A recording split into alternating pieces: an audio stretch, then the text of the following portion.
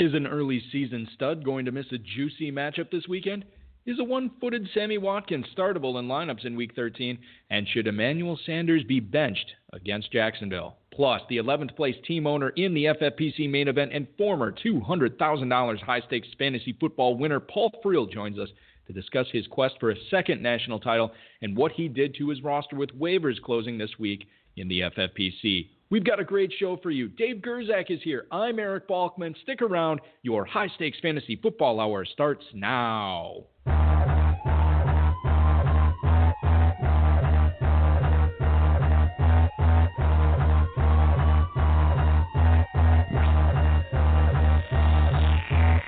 Bunches and bunches, punches thrown into your frontlets. Oodles and noodles, bang bullets at suckers' noodles. Last album voodoo, prove that we fucking brutal. I'm talking crazy, half past the clock is cuckoo. You rappers doodle, baby, just say you boo-boo. I'm talking doodle, man. Broadcast live and heard around the world, you are now listening to the most entertaining hour of radio on the planet.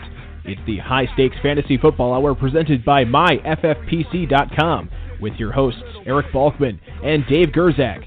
The High Stakes Fantasy Football Hour is your home for football analysis from the best fantasy players in the world. And now, because no one else was available, here are Eric Balkman and Dave Gerzak. We run a brand with a structure with the number one commitment. It's all a joke between mom contractions and coffin fitted. Thanks so much, Rob. Greetings and salutations, all you Balkaholics and Gerzakin addicts. Welcome. Way to mispronounce my cool nickname. To December Fantasy Football. I'm so excited. I forgot the English language. I want to welcome the Gerzakinatics, or whatever language that is. It's the latest episode of the High Stakes Fantasy Football Hour presented by MyFFPC.com. I'm your slightly above average host, Eric Balkman, and my co-host is, of course, the patron saint of fantasy football. He is known as the Dizzle.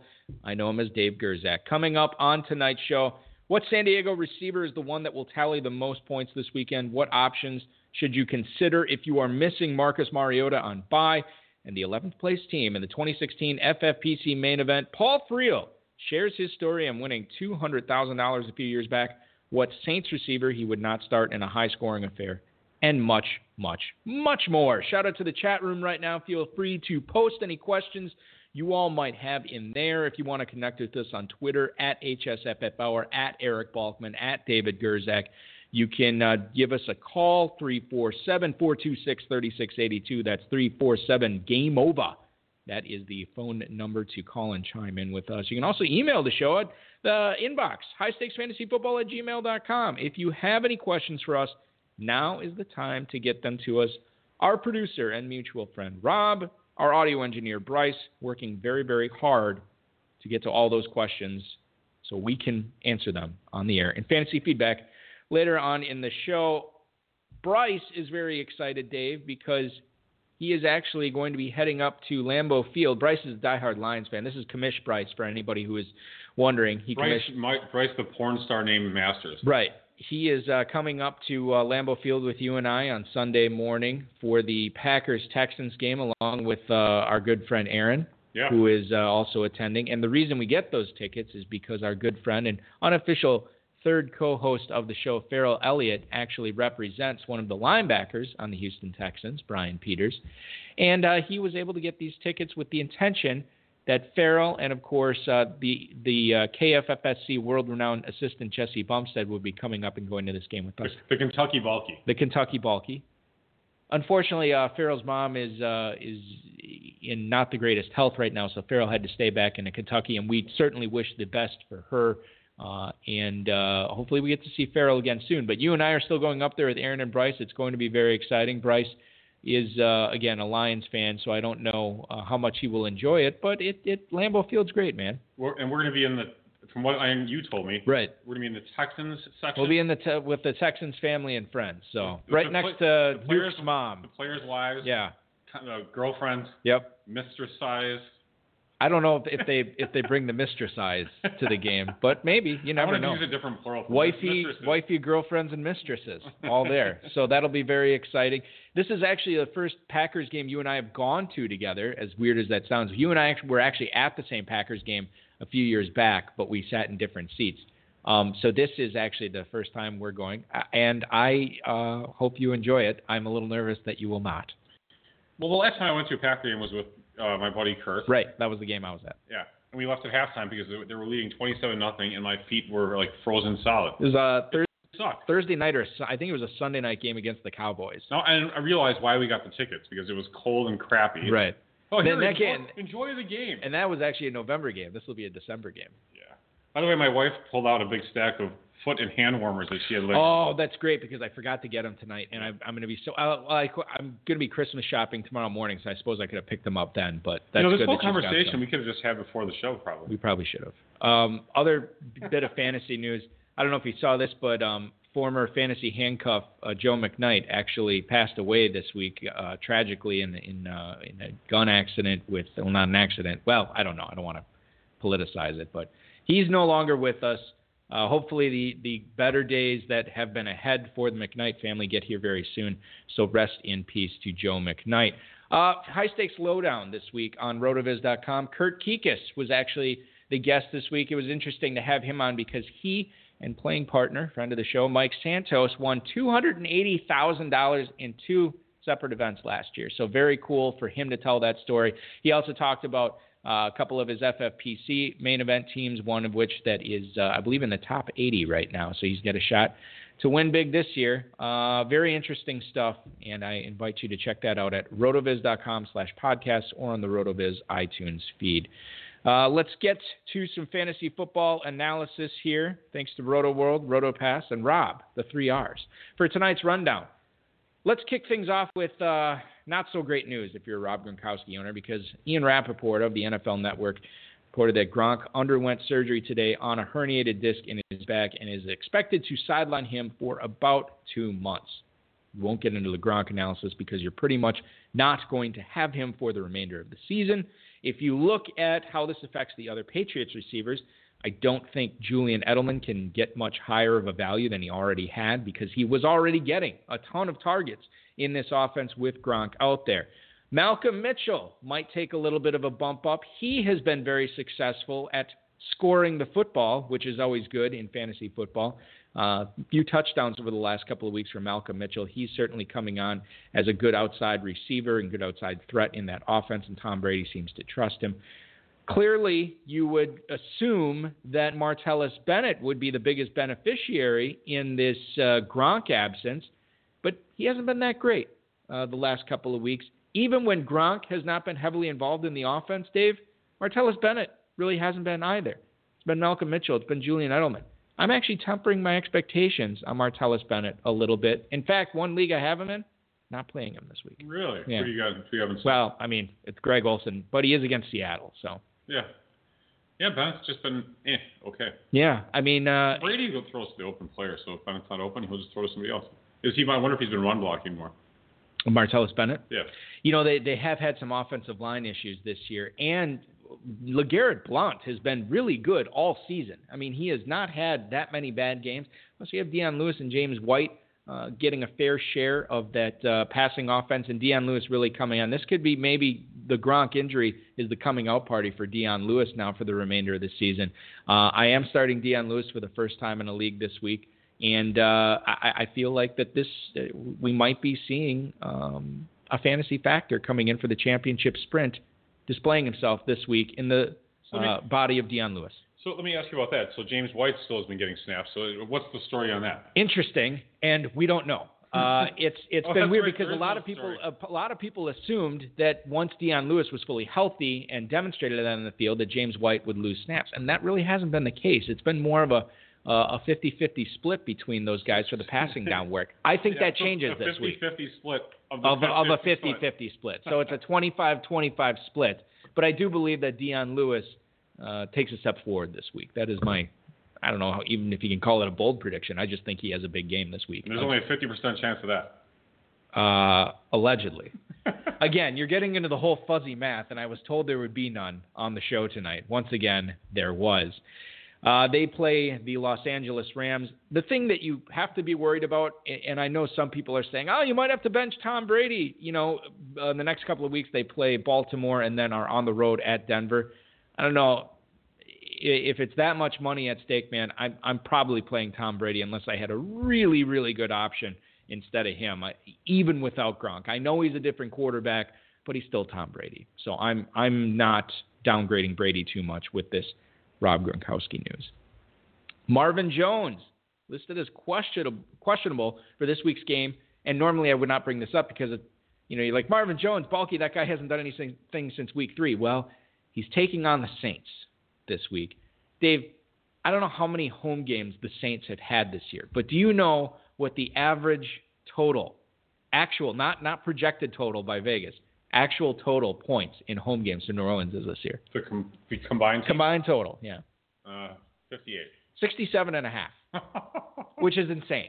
So this is the reason I bring this up with Marvin Jones, because a lot of people thought that they'd be able to flex him out and, he would get, make some plays and be starter worthy this week, and it may not be the case. Beat writers said that Jones did not practice much during the week. The Detroit Free Press had an article today that Jones is a significant question mark to play against the Saints. Dave Burkett tweeted out today that he thinks Jones will play, but does not believe Jones is 100%. I think you lean on the side of no production the last month. I think you lean on the side of this guy's not healthy.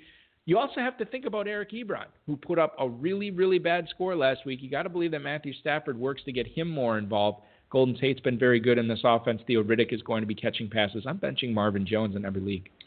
Yeah, and actually in the chat room we're talking about Ebron a little bit, and because he had a 0 last week, a lot of times I've had this happen. I get whipsawed on players if I start them and bench them. I would leave Ebron in the lineup this week. I think he's going to get, I think he only had 1 target last week. He's going to get multiple targets this week, hopefully like 10. And with Jones being out, that actually even lends more to that theory. Same thing with Sterling Shepard, actually, with the Giants. Eli apologized for not getting targets to him. He'll have like a dozen targets this week. He'll probably have a huge game.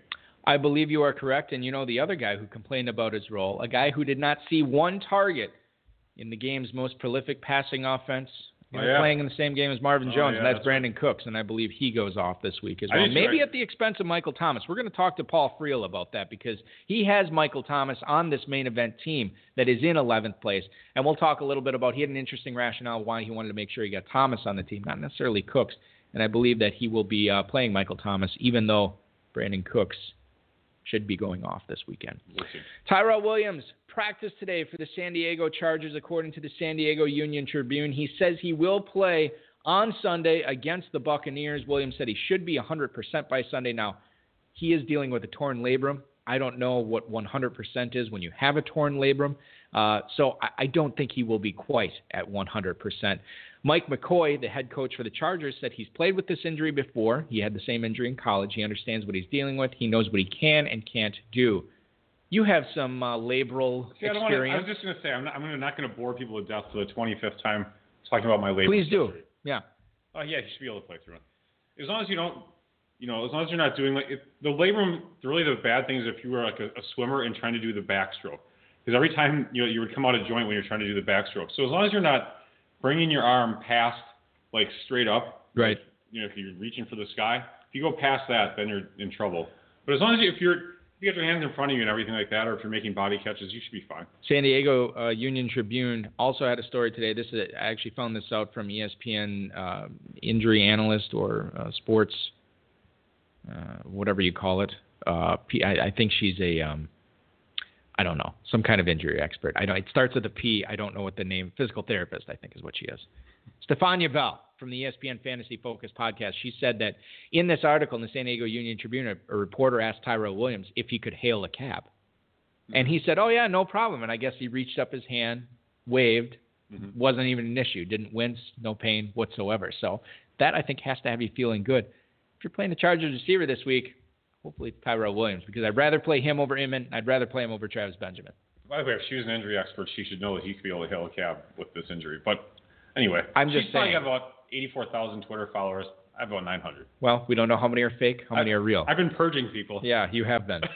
The Twitter purge of 2016 for Dave Gerzak. Jordan Matthews is a true 50-50 game time decision for this weekend's game against Cincinnati, according to Elliot Shore-Parks of NJ Advanced Media.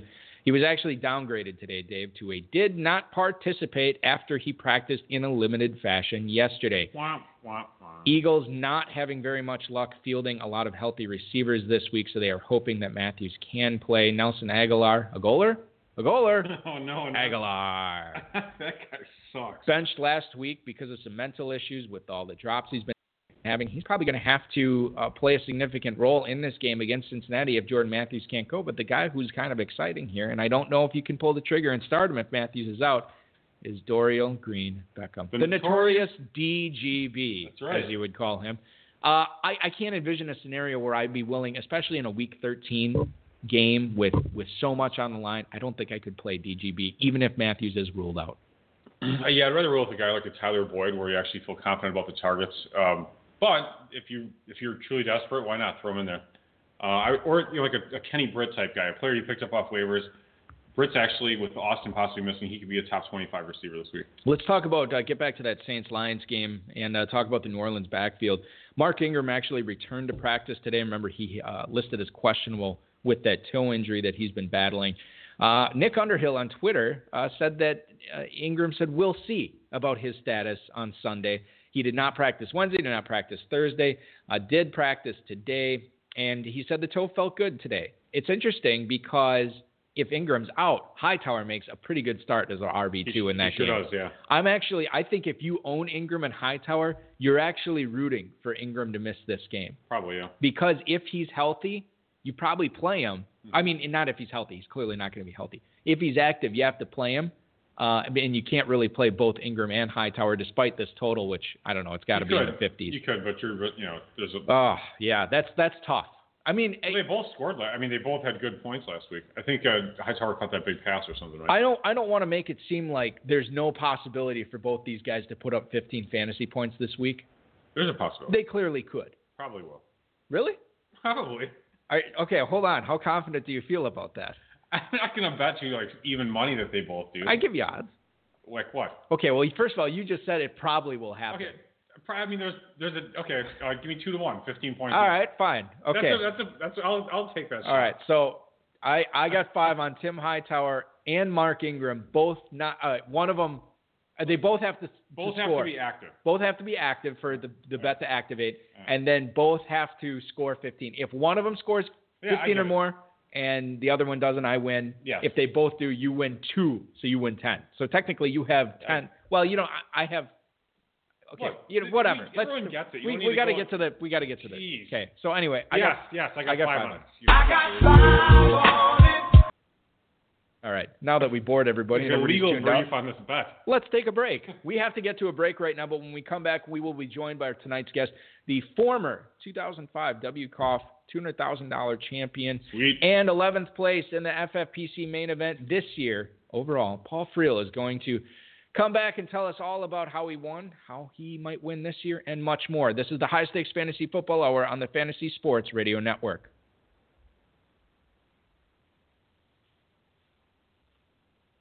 The High Stakes Fantasy Football Hour rolls on here on the Fantasy Sports Radio Network. My name is Eric Balkman. He is the Dizzle, Dave Gerzak, and I want to bring in tonight's guest, ladies and gentlemen, and what a treat it is in Week 13 to have this guy on. He's been playing fantasy football for more than 25 years, before fax machines, before fantasy football websites, and he says he can never tell his wife how many leagues he's actually in. He won the 2005 World Championship of Fantasy Football, which included $200,000 and a trip to Hawaii with Susie Colbert. Boy, that sounds pretty good. Nice. Except for the Hawaii part. I'm just kidding. At least it was a while ago. Yeah, he's been playing in high-stakes fantasy football for more than 10 years. He currently has the 11th place team, along with another team that is one win away from making the championship round in the FFPC main event. Please welcome into the program Paul Friel. Paul, thanks for joining us, man. How's it going tonight? It's going very well, and I don't know if being a former national contest champion garners the same pomp and circumstances as the presidency, because once you become the president, people refer to you as Mr. President for the rest of your life, even when you're not elected or holding that office. So I feel like it's okay for me to call you champ still, Paul, even though it's been 11 years since you were that main event title holder. I like that. I was just listening to your show earlier. I want to see how I can get in on some of these bets you guys got going. I like them. Yeah, clearly you wanted to be on my side on that last one. Whatever, man. Paul, I was talking to Balky before the show, actually earlier today, and I'm like, who's the guest? And he's like, Paul Friel. I'm like, oh, didn't he win like whack-off one year or whatever? And he's like, oh, I don't think so. I don't know. And so then like, I never said I didn't think so. I said I didn't know. fair enough. Yeah. And so then I'm like, later tonight, I saw the tweet come out that yes, you had indeed won that. And I'm like, Balky, you know how I remember that? And he's like, what? And I'm like, champions get remembered. Champions do get remembered. So that's right. very cool. And now, Paul, you're in a sort of a familiar place now with you having the 11th place team in the FFPC main event. Does it feel like deja vu all over again? It does seem a little bit deja vu. It's always exciting to have a team that's going to make it into the championship round. And it really makes watching games on Sunday a lot more interesting and a little bit more stressful, too, when you're trying to decide that last guy you need to start. Yeah, that's the part I always screw up. Well, to be honest, the first guy, I never know who to start either. I've screwed that up plenty of times. Paul, you've obviously had a lot of success in high-stakes fantasy football. And part of and I feel like, and you kind of alluded to this off air, what you do for a living and the decisions that you have to make there and the skills needed for that are actually quite applicable to playing and being successful at fantasy football as well. Can you tell us a little bit about how they run congruent with each other? Yeah, even I have a old work league that I was in, and we would have a couple ladies in it, and I would tell them how important it was for them to play, and that the skills are very similar. In business, you're looking at trends in the marketplace, and you're anticipating that you're going to have a marketplace event, a new product launch or a competitor come in. Very similar to looking at fantasy football to say, hey, this team got a new coach, or they drafted Ezekiel Elliott at running back. How are things going to change? And I think you can apply those skills. You're looking at data, you're looking at trends, you're looking at marketplace changes. And it's very, very similar to, I think, fantasy football and what you do in prepping every week and also at the beginning of the season with the team you're going to draft. Makes a lot of sense. What, where are you at on this? Let's talk about I alluded to the Saints earlier, the Saints receivers. And I think we have an interesting question here for Paul because Michael Thomas is on his team. And it's been a big reason. And we were talking about Brandon Cooks a little bit earlier. Right, yeah. So tell us a little bit why you liked him as a 10th round pick in this league, what his role will be the rest of the season, and what do you think about him next year opposite Brandon Cooks? Does he take on more of that Marcus Colston role? Oh, definitely. When I go into a draft like that, one of my philosophies is that I play in a lot of local auction leagues, and Cooks would be expensive, right? He's $15 or $20, but a Michael Thomas, a Richard Matthews, they're going to be $1 or $2, and I always will have 5 or 6 or 7 of those guys that had really good preseasons that you think they're going to be the number 2 receiver on a really high octane offense. So that the Saints defense isn't very good. That Drew Brees is going to throw for a gazillion yards, and often defenses will roll that safety over and double team and try, you hear Bill Belichick trying to say, I'm going to take away their best player. If people are playing them, they're going to try taking away Cooks. You saw it last week when Cooks got a goose egg, and Michael Thomas is going to be open. And so I had 5 or 6 of those guys, and I took Rashid Matthews and I took Michael Thomas, and what you hope is that 1 or 2 of those guys that you drafted there are your 9th or 10th start in the league and really help you separate yourself from the other team. You also see that having depth is really important, having those guys be decent contributors on certain weeks that you really need them, not only because of buys, but look at all the dang injuries. I mean, Gronk's now going to be out for the rest of the season. There's just a ton of injuries that happen in the NFL. It's a very violent sport, and you got to be deep. And when you're talking about my Wyckoff league, you have to think about, to win these high-dollar leagues, you have to think about who breaks their leg and what player benefits the most on what team. And that's one of the things you have to think through is how can I think 4 or 5 steps ahead of everybody else and have some of those players like Michael Thomas or Rashid Matthews or backup running backs that end up being a starter and doing really well for you. You know what? Let me go back to your local auction leagues. We've played in a local auction league, Balky and I have. We're not doing it anymore. We play in Kentucky here and there. Rob, our mutual friend and producer, yep, he was the one guy every year that annoyed the hell out of us. Yes, because every time a player would go up for a bid, he'd be like, he's not worth that much. Everyone was getting overbid on. And then every single year we'd have $200 bidding. Rob would have like $50 left, and no one's left. It's 50 cents. There was one year he had $70 left. Do you have anyone in your leagues that is the Scrooge of the auction league, but then it always has this crappy team of middling guys and has money left over?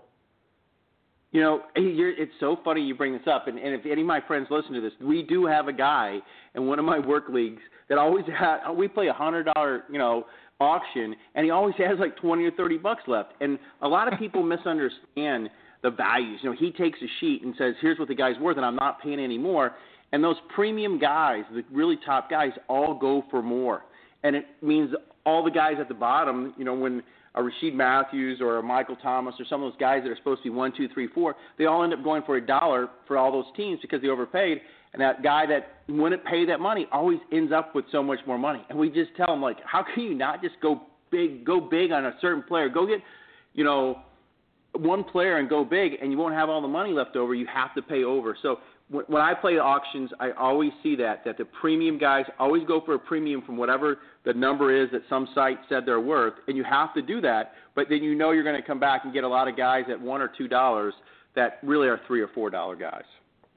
Very true. I want to get back to what you talked about with a lot of defenses rolling that safety over the number one receiver on an opposing offense. Bill Belichick has done this to obviously a lot of success as long as he's been the Patriots coach, trying to take away either the best option in the offense or the best receiving option in the offense. Do you think that based on what people have seen him do and see how good the Patriots have been by doing this strategy, do you think that more teams, more defensive coordinators will actually start doing this, will actually try to implement this and actually change the distance between a number one receiver and a number two receiver for fantasy purposes, making the number ones a little bit less valuable and the number twos maybe a little bit more valuable? I definitely agree with that. And I think you saw that in New Orleans last week. I mean, that's exactly what's happened. And, until somebody else can beat them, that's what, they're going to do. Very similar to a team that can't pass, I call it the Vikings, is you're going to stop the run and make them pass or something. So definitely I think that there's a lot of value. If you know that you have a really good quarterback and they're going to throw, and part of it is defense too, right? Everybody will say, Aaron Rodgers isn't doing that good this year. And this is up here in the Chicago, Wisconsin area. And I'm like, Aaron Rodgers actually have a pretty good fantasy thing because they have to score a lot of points to win. And so having a good quarterback that has a bad defense is part of your thought process is they're going to run it up and have to keep up and have a track race to keep up. So definitely. You talked about Rashard Matthews earlier, and you got him the pick right before Michael Thomas in this team that is in 11th place overall. Rashard Matthews, the 21st ranked receiver by fantasy points coming into Week 13. He's obviously had a great season, but Paul, it's probably been a struggle getting him in your lineup. You have Jordy Nelson, Julian Edelman, Kelvin Benjamin, Michael Thomas all on your roster. Have you been able to play Rashard Matthews much this season? I know he's on bye this week, and he would make some sense with obviously Benjamin playing the Seahawks this week, but obviously Matthews cannot play this week. How many times has he been in your lineup this year? Yeah, I think he's been in there a handful of times, and I really did want to start him this week. When you saw that matchup that Kelvin Benjamin has against the Seahawks, you would have done it, especially when you saw Kelvin Benjamin. I think last week he had a decent week only because he had one huge play, but would love to get him in more. And I actually have a co-owner with that team, and that was the debate last week. Do we put him in? Do we put him in? Who do we put him in for? And it always comes down to, my kids are always asking me, should I start this guy? Should I start that guy? It's who would you set on the bench instead? So, one of the fortunate things on this team that I have, it's really deep. To have Rashard Matthews on your bench, I mean, that's really good. And so, one of the other things when you play in these high-stakes leagues or any of the leagues, the better your bench is, those guys aren't on somebody else's team. So he would have been starting on one of the other teams I could be playing and hurting. My other team that's doing really well, I have like 4 guys that have about over a 60 to 70% start rate in the whole league. And that's great they're sitting on my bench because then the other teams don't have them and scoring points and beating me. Way to hog all the good players. Yeah. That's the goal. Nice job. Let's talk about one of the biggest thorns in my side is Sammy Watkins. He's expected to play or C, 35 to 40 snaps this week versus only 25 last week. I think he was like 3 for 80 last week or something like that, Falky. Exactly, 3 for 80. Sweet. Can owners, playing for a league title this week actually trust a guy that's only going to be playing 35 to 40 snaps? It kind of goes back to what I said earlier. It depends who else they have to start. Sometimes you get put in a position that you got a player hurt or is on bye that you have to. But, LaShawn McCoy's been looking awesome. I mean, he's been doing really, really well. And, he's gotten big runs. And I would prefer not to have to start him. And I prefer when somebody's coming back from an injury like that. I lost a game with this number 11 team because I started Jamal Charles the first week he came back.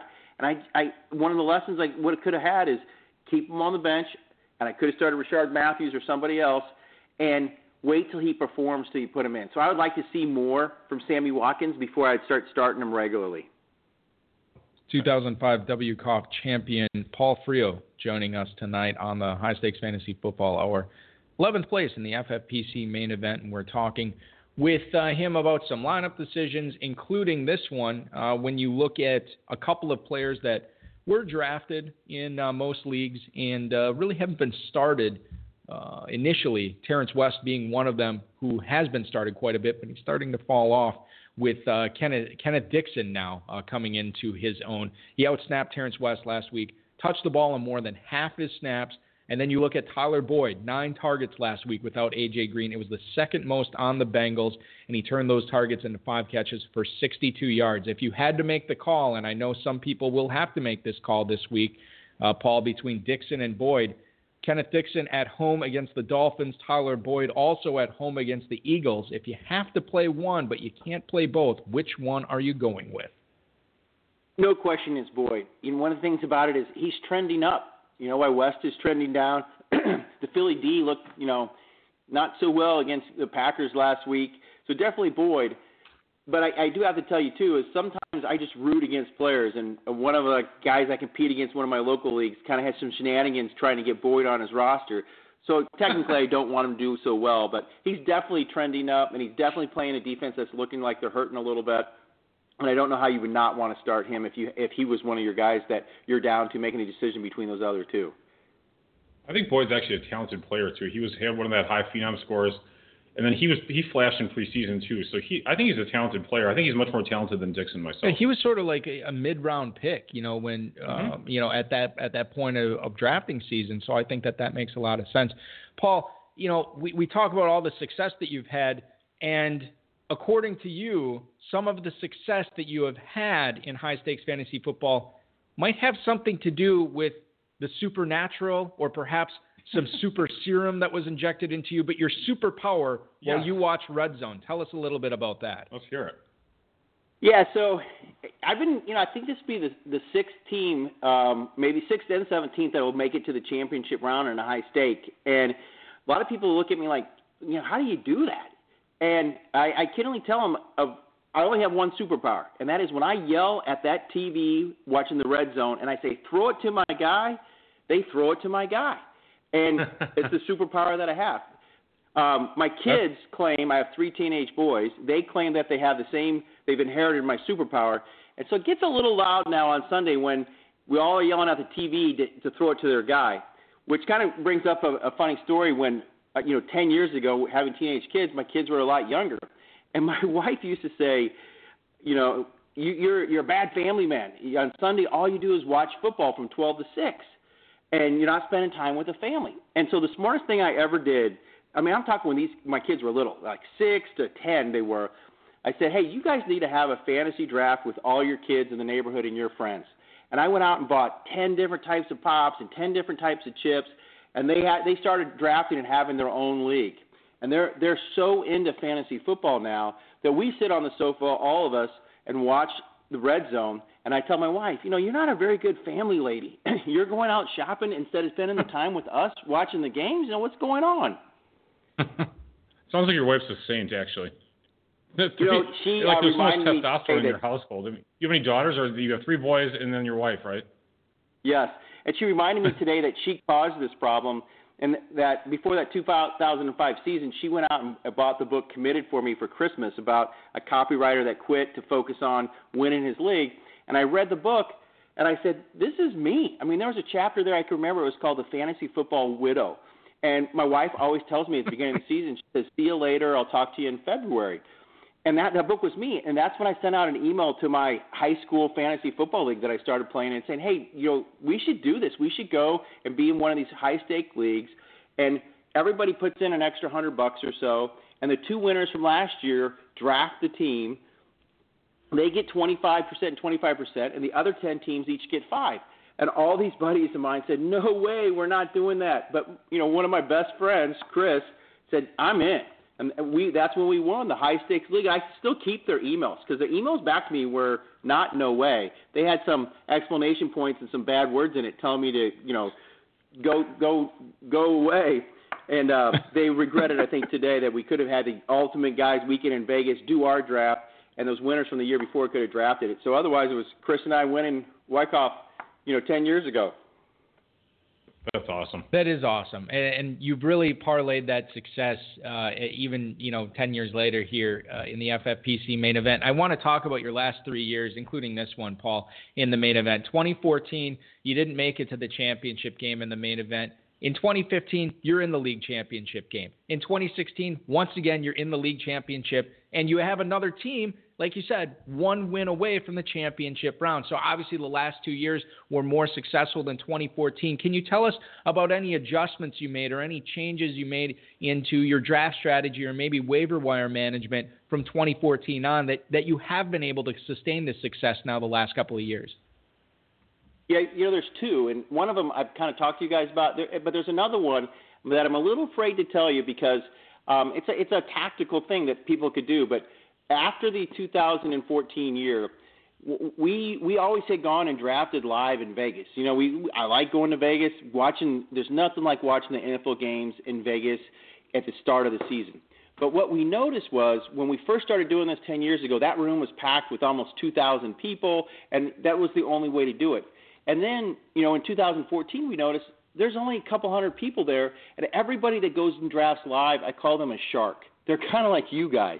I mean, they do it for a living. They have a radio show, they have a magazine, they have a website, or there's you probably know them. There's a couple guys that have 20 different teams, and it's almost like they do it like a business.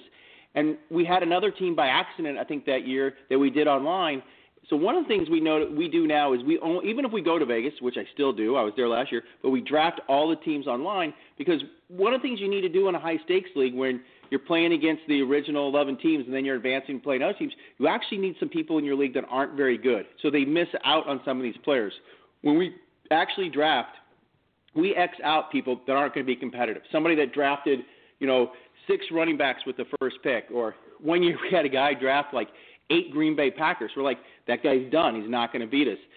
So that was one. The other is that there's a lot of talk, and I haven't heard a lot about it, but you hear about it at the beginning of the season, about the zero running back theory.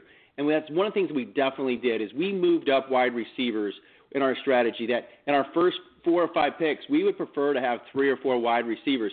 And sometimes some of those running backs drop. I told you we took Jamal Charles in the 5th round because it was so late. We thought we could have this stud Kansas City running back, and I'm originally from Kansas City, so I have a little bias there.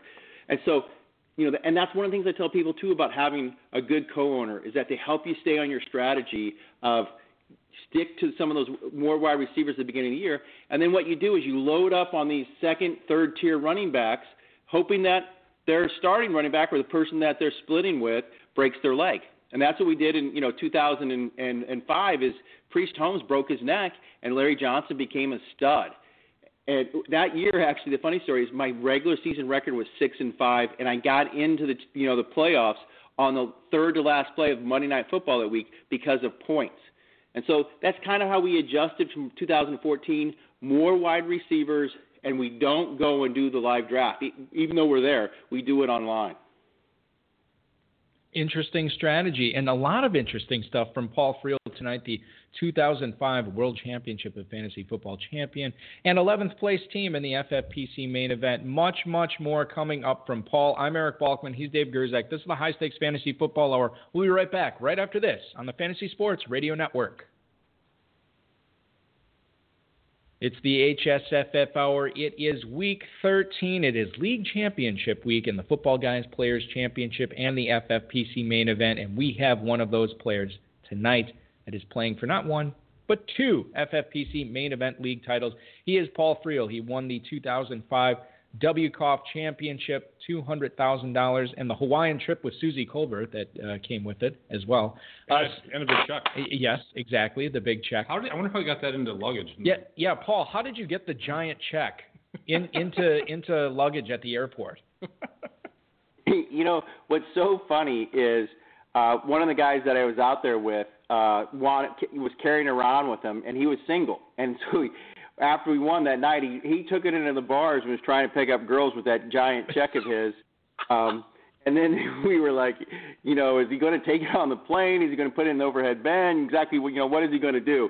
It would be funny. I mean, I have so many memories and memorabilia from that trip. It would have been nice to have kept the trip. I think they told us that they could have sent us the file and we could have printed it out at Kinko's or something. But it was very funny, the check, and he was trying to pick up girls with his giant, you know, $200,000 check. How'd it go? Did he have any success? So well for him. You know, that's weird to me because every year on my birthday I get a $50 check from my grandmother, and I like to go to the local establishments here in Northeast Wisconsin. I like to, you know, just leave it sit on the bar and kind of make eyes at the women. This is, of course, in my single days, and see, you know, they'd saunter over and say, oh, like, hey, how's it going? I'm like, hey, great, my name's Eric, and I don't know if you saw that, but that's a $50 check sitting on the bar right there with my name on it. In Wisconsin, that's a lot of money. Yeah, well, that might actually work here. That actually was enough for 3 rounds for everybody at the bar that night, so that was very cool. You're like, do you take 2-party checks? Yeah. Paul, let's talk about the FFPC waiver wire that closed for the 2016 season in the main event in the Football Guys Players Championship tonight.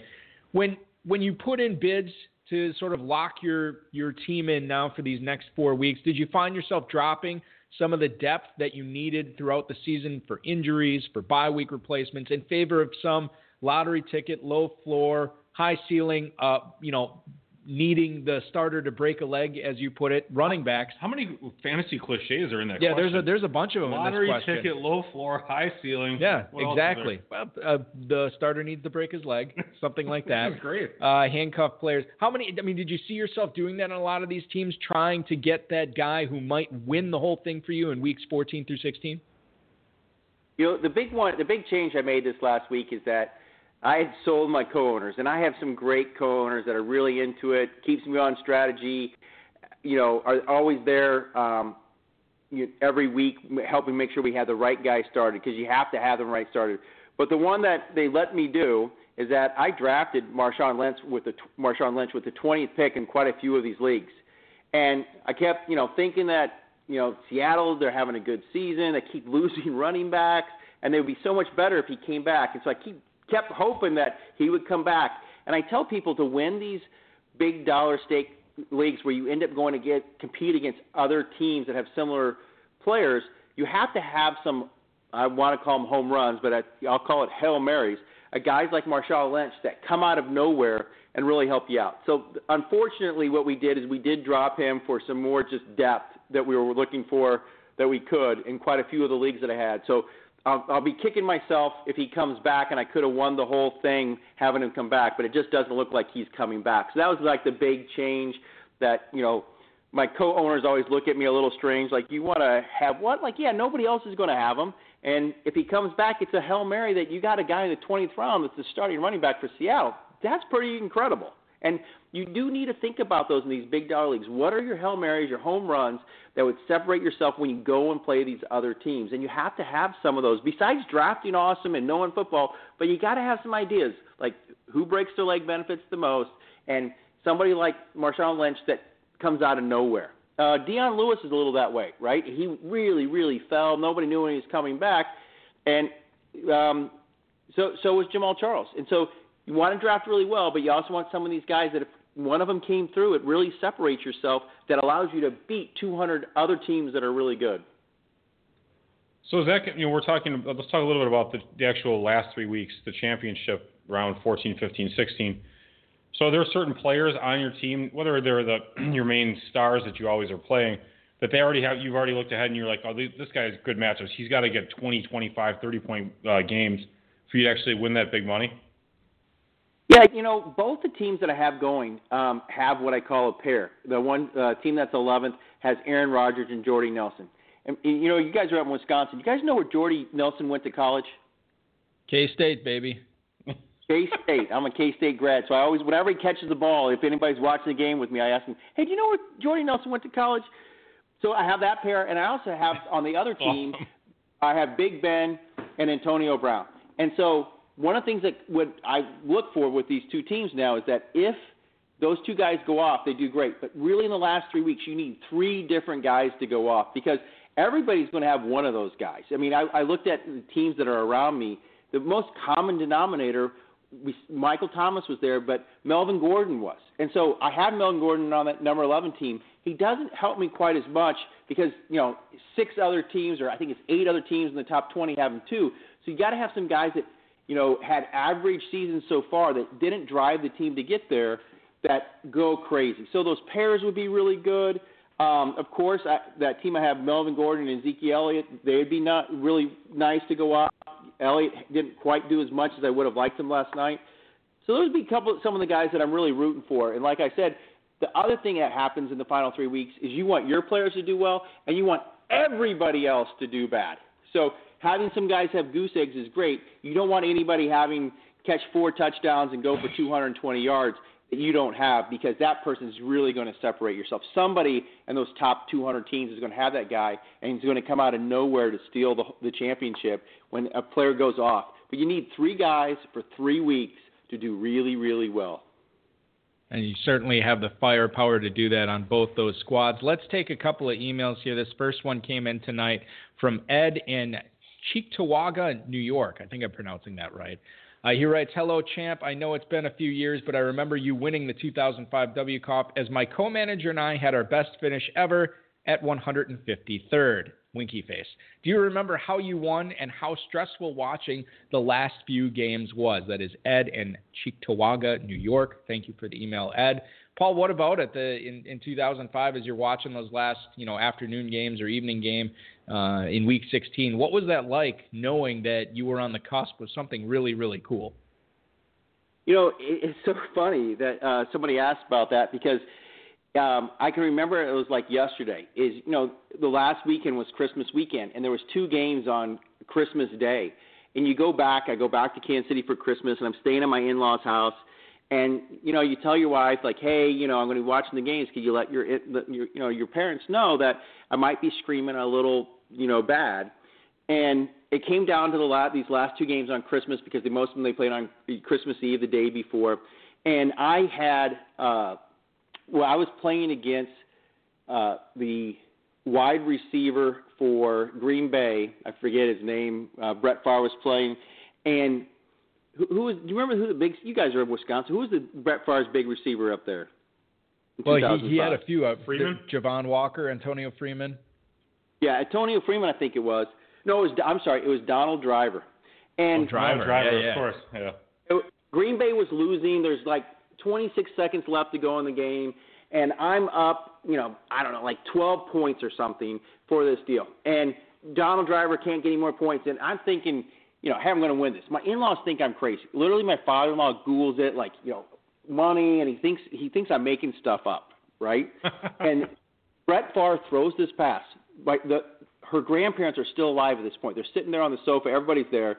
And he throws this pass to Donald Driver on their own 10-yard line, and there goes Donald Driver. And literally, if he scores, I lose. And I jump up, and I start saying the F-bomb. Tackle that, F-bomb, F-bomb, F-bomb, F-bomb, yelling and screaming at the top of lunch. And remember, I have a superpower, right? And he goes for like 80 yards and gets tackled at the 10-yard line. And I more or less win because they stopped him. And all of a sudden I see the grandparents, my in-laws, everybody like trying to sneak away to the bedroom. And I'm like, oh, my God, I'm so sorry. I can't believe I did that. And my father-in-law tells me, no, it's no big deal. We just didn't know NFL football was X-rated. That's awesome. That's fantastic. That is great stuff. I forget. we play fantasy football because it is so enjoyable. But, man, sometimes when you have that much on the line in Week 16, it can be a real stress. I remember last year's Football Guys Players Championship winner, Blake Pyle. We had him come on, and he talked about how he had to sweat out a stat change for 2 days after he had, taken the lead by whatever it was, less than a point or less than 2 points. And now he knows he's on top, and now he's got to wait to see if there's I can't imagine. The unofficial champion. He was the unofficial champion, became the official champion. Good for him. They needed to do kind of like a recount. A little bit, but a little bit. Jill Stein wasn't involved. No, not to our knowledge, anyway. Paul, last. But I can definitely tell you that you figure out that you're not going to have a heart attack anytime soon, because if you were going to have it during the middle of that game and the middle of that run, you would have gone down. That's like the true fitness. They have the treadmill test. This is like the true fitness test. Yeah, the fantasy physical, as it were. So that's save money on healthcare and just get a high stakes team with the FFPC. Final email tonight. Mike in Paramount, California. Does the Green injury make Eifert benchable down the stretch with all the double teams he's going to see? Thanks, Paul. That's Mike in Paramount, California. Well, this is something that I think owners have to at least consider. Obviously, Eifert has been very good while he's been in there this year. But I don't know. This seems a little bit more on the extreme side. Paul, your thoughts on Eifert as a possible bench down the stretch? I would, if I knew him better, I would jokingly tell him that if you got any of the Bengals players, you're probably going to lose. That's not untrue. What's crazy, and I don't know if, Dave, we didn't talk about this. Rex Burkhead actually had more snaps than Jeremy Hill last week? Yeah, he was doing really poorly early on, and then he got a lot later. And Hill's day was sort of saved by that 6 catches for 61 yards. Yeah. I was blown away because I thought Burkhead didn't do much, but then I found, wow, he was actually in there more than Hill, which is pretty crazy. Yeah. So you jokingly say that, Paul, about, if you have a Bengals player, you're probably not going to win. I don't know how many are going to be fantasy relevant until A.J. Green gets back. I agree. I have Hill on one of those teams, and he's always that 9th, 10th guy that you're thinking about starting. And I was hoping last week that he would, really go off, getting all the carries, but he hasn't. And I'm just not a big Bengals fan in general, so you don't like stay away. The great Andy Dalton. Yeah. I think we have an SOS coming up later on in the show about Andy Dalton. The fair-haired superstar. Yes, exactly. All right, so Paul, this is our final question to you, my friend. Give us an early round stud that people should consider benching this week. This is, championship week for league title games, so you're going to win people money or lose people money here, if they listen to the show, which is doubtful. No, my mom's listening. Seriously consider benching this week, as well as a player that not many people will start this weekend that you think will have a good performance.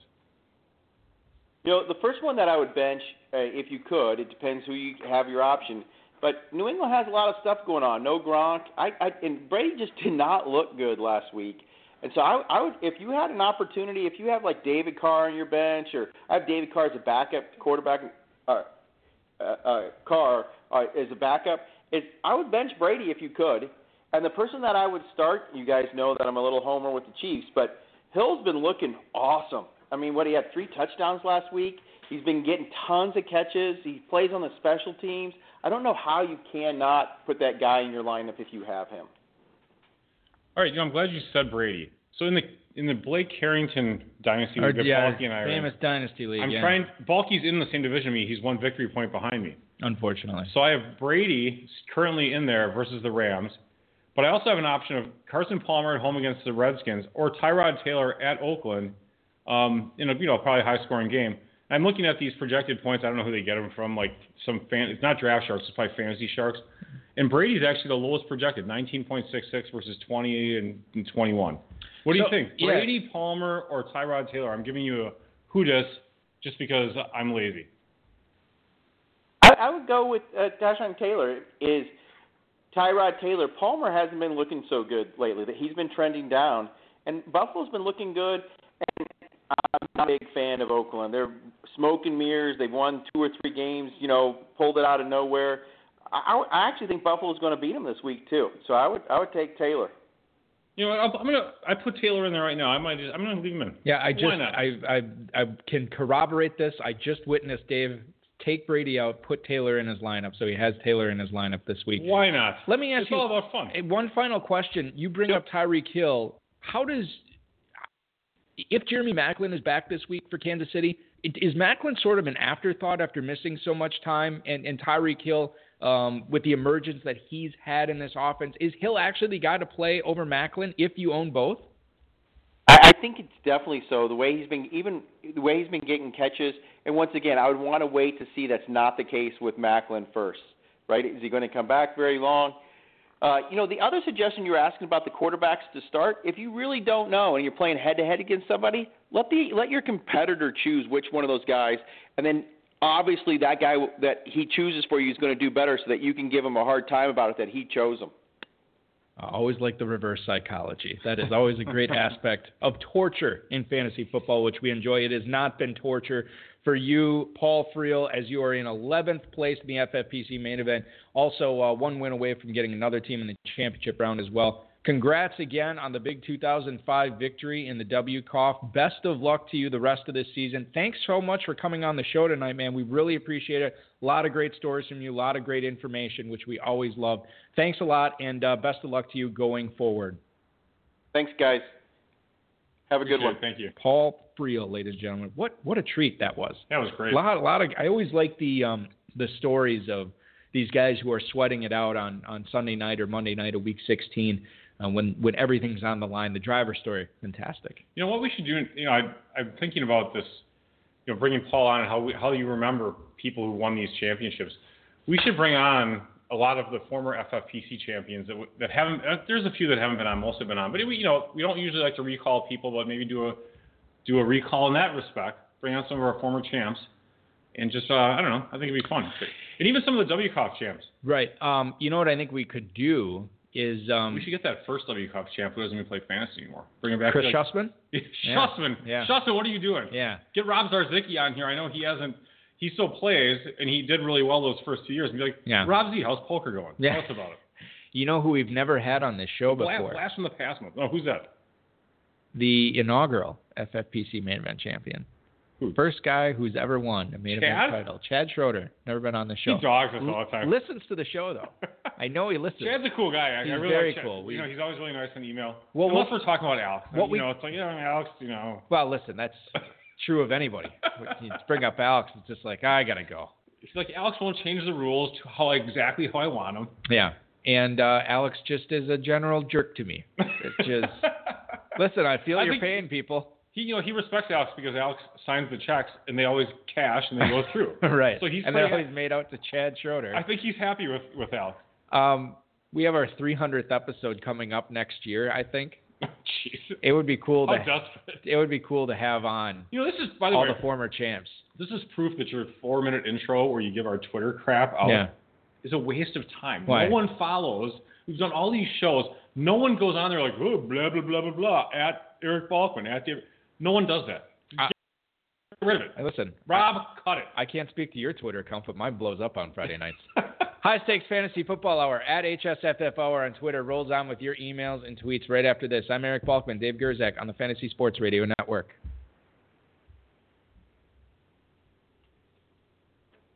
Week 13 is upon us. Football Guys Players Championship and FFPC main event owners battling for their league titles and maybe the right to move on into the championship round. It is an exciting week, but it is an important week. We know you have a lot of questions, a lot of concerns. Let's get to them right now in Fantasy Feedback. If you've got a question for Eric, Dave, or tonight's guest, send them a tweet at HSFF Hour on Twitter. Email the show at highstakesfantasyfootball@gmail.com. Post it in the chat room during the broadcast. Hashtag your tweet with HSFF or just smack Eric in the head. That's highstakesfantasyfootball@gmail.com or at HSFF Hour on Twitter. Every chickadee, every little bird in the tall oak. First email tonight coming to us from Ende in Burlington, Massachusetts. He writes, I refuse to believe that all these teams that waited on quarterback have better options than Kaepernick. Dude has been crazy good since he got the job. True. And I got him everywhere I could. Or am I just crazy insane and will be let down in the fantasy playoffs? Thanks for the email. Ende in Burlington, Massachusetts. Dave, the Kentucky waiver wire locked up this week as well. Tonight, actually.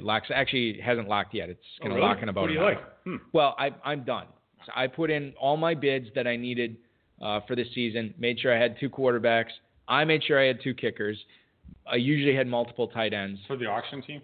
No, for all of them. It's in second place right now. That's really good. Our team has fallen off the cliff. I've noticed, and I feel like you should be taunting me the more. $100 that we always put this year. I feel good that that's finally going to be coming my way after many years of me donating to you. I think the problem was I think that Leroy and we were doing this. I'll tell you what the problem is. If you want to know the problem was buying Roethlisberger and Andrew Luck. No, I think I drank too much. Well, I might have been drinking a little bit too much. Come on. And I'll tell you this: when you walked away, the auction took a long time. When you walked away, I had too many drinks. When you walked away from the table I think you had some like football guys thing you had to take care of or whatever. Yeah, there was a midnight draft, and I was making sure that it filled up, and I was doing my duty still. Well, then the real Leroy took over, and I thought your team actually improved there. He did pretty well, actually. He did very well. We got a lot of those. We did screw that whole thing up. Well, it was a 14-teamer, and then we ended up with 2 so-called stud quarterbacks. We only spent like $20. And in your defense, they have not always been healthy on the same weeks. So it has helped to be able to plug them in. Yeah, our team sucks. Anyway, back to Kaepernick. Yes. So as you look at his schedule for the remainder of the season, I love him this week at Chicago. I think that makes a lot of sense. Then he goes to the Jets the following week. That's another good matchup. Then he's at the Falcons. That could be a potential garbage time game at Atlanta. Yeah. And then in Week 16, at Los Angeles. I mean, this makes a lot of sense to have Kaepernick. If you waited on quarterback, man, you're going to be hard-pressed to find better options on your team over Kaepernick. I think he's going to be locked into a lot of lineups here. If this was any other person on the planet, any other quarterback, I'd agree with you. I can't put a communist on my team. Fidel Castro-loving communist on my team. You keep politics off this show, young man. I am not going to take the bait. We are going to stay out of this. You know what? You're right. Politics aside. Politics aside, yes, I would add him anywhere I could. Makes a lot of sense. Anyway, so my whole point about Kentucky is and Jemima said he'd rather play as Trump. Trust me, Trump would be great. Believe me. Yeah, believe me. I actually picked up Kaepernick in a couple of these leagues as my, and I'll tell you what, in one of them, I actually have Matthew Stafford and Colin Kaepernick, and I'm looking at it like, this is actually a tough decision this week. Well, Stafford against the Saints was just too much, but Kaepernick at the Bears, man. I mean, the Bears, they have nobody healthy right now. Mm-hmm. Frankly, you and I could walk down there Sunday morning and be like, hey, you got any spots for any DBs? Sure, come on in. We'll get you a jersey. So they're so beat up right now. You know what's going to happen with Kaepernick? What, he's going to... he's gotten to be too much of a problem for the NFL. One of their security guys, he looks a little bit like Gus's guy on Breaking Bad. Oh, Mike Ehrmantraut. Yeah, he looks a little bit like him. They're gonna find a little crack in his jacket. He's going to plant evidence. Hey, they're going to find it. I'm not sure how it's going to get there. It's in his locker. Right. Yeah. All right. He's going to get suspended. So be wary.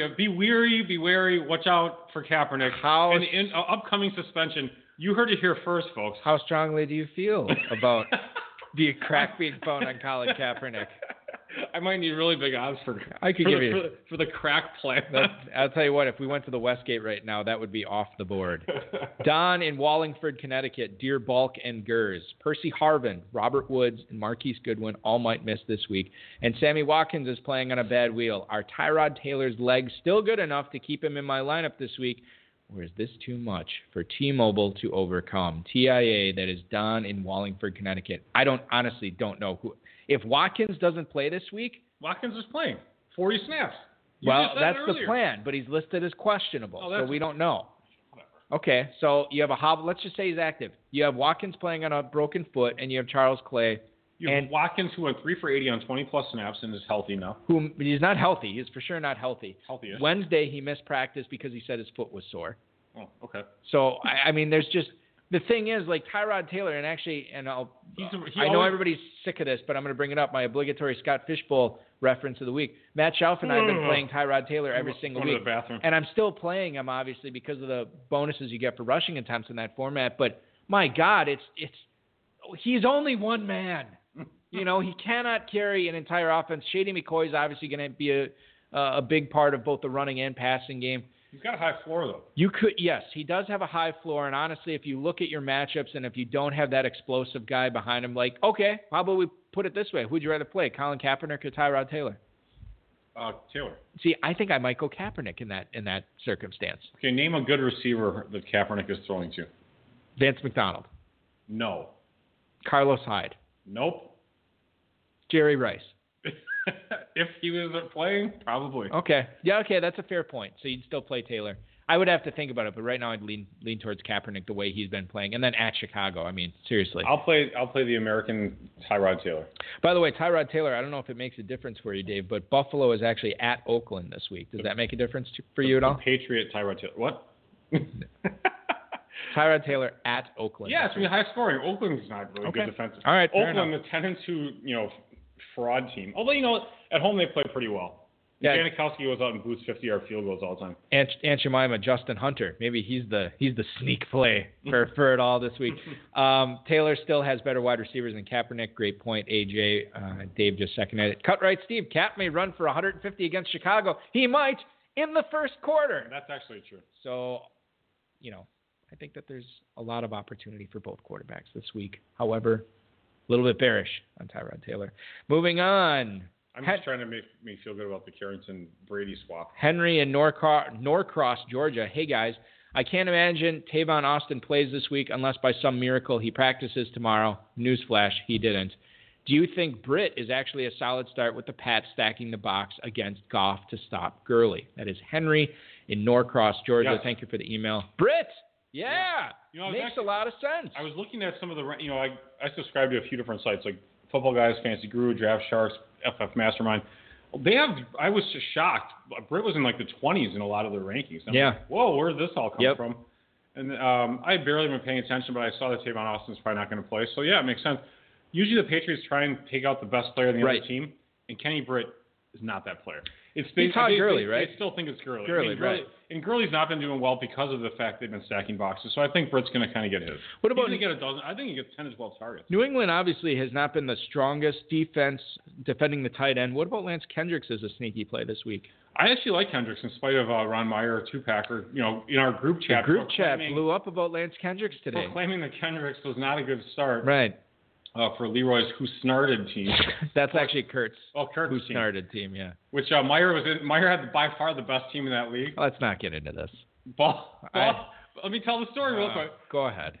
This team, the Forgotten Man in this league, was by far the best team in this league. And this is in Kentucky. In Kentucky, his team was so good that he got to choose his opponent. Because it's the sweep bonus. He had the best record and most points, so he gets the opportunity to choose which playoff team he gets to face in the opening round. Which is awesome, but don't ever ask for that in FFPC because that'll actually take work, and we're not going to do it. Right. So anyway, we don't work. We don't like to work.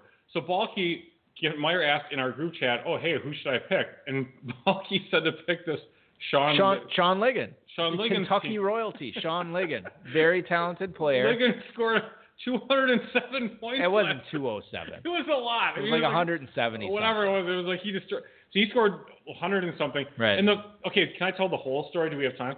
The whole story. The team name, the Forgotten Man, came from Kurt in that league.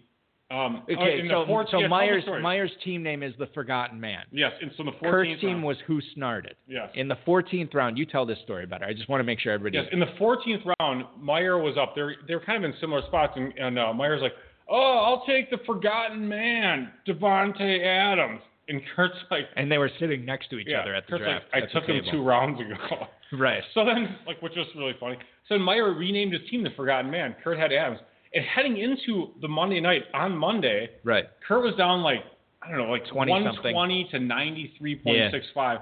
And he had Starks in there, just as like a high floor type guy, and Adams on his bench. So he swapped in Adams for James Starks, yeah. And Adams went off.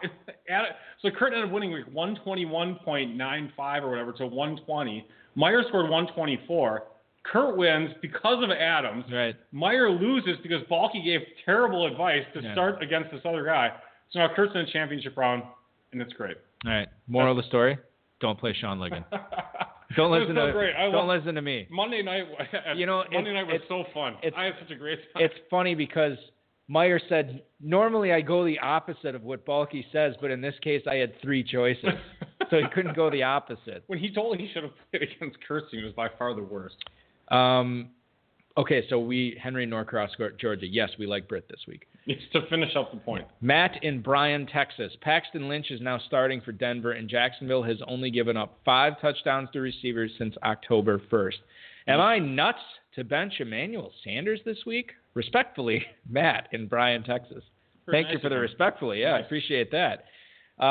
Okay, Emmanuel Sanders, it's going to be tough for me to bench him, but, man, if you do, I totally see where you're coming from. Yeah, I mean, I don't hate that bench. His question makes a lot of sense, actually, where it's like, Lynch is not that great. I mean, he's still this young guy. So it kind of depends upon who else you have. I look at this offense, and I feel like, well, okay, if this is going to be a bad Sanders week, what do? Well, maybe they ride Devontae Booker a little bit harder this week against Jacksonville, and maybe they try to control the game, let Paxton Lynch manage it a little bit more rather than win it. And maybe Booker is actually a decent start. I don't know too many people who have Devontae Booker who are not playing him this week. I think if you have him, you probably have him in your lineup already. But that would make more sense because I think he gets more touches this week.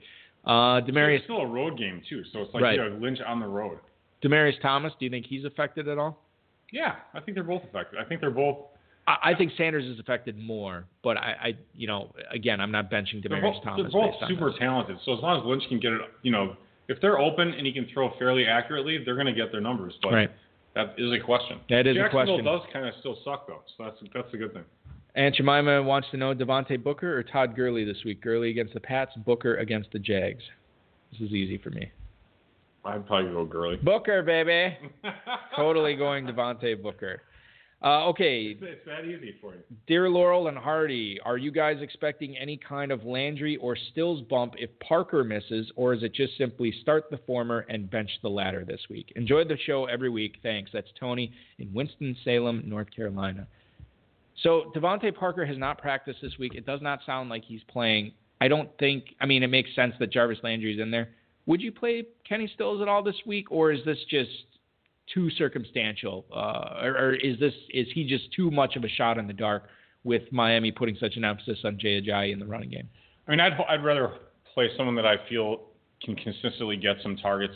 You know what I mean? Like, I just don't feel like confident in Stills in general. Right. I mean, he's look elsewhere. A big play type guy. I'd rather not play Stills. The Parker injury is not. Parker being out is not enough for you to take a second look. If you're truly desperate, it helps, but otherwise, try and find something else. Hopefully. Final email tonight. Morning, guys. My guy Marcus Mariota, who has carried my sorry team this far, has me on the brink of the playoffs. But I need a win to get in. Do I start Dalton or Flacco this week to get me there? That is John in Ocala, Florida. Is that how you pronounce that? Last line? I'm not sure. I know I've been to Florida a lot. Ocala? Is it Ocala? I think it might be Ocala. Ocala, Florida. Any Floridians can give us some help? That'd be great. Ocala.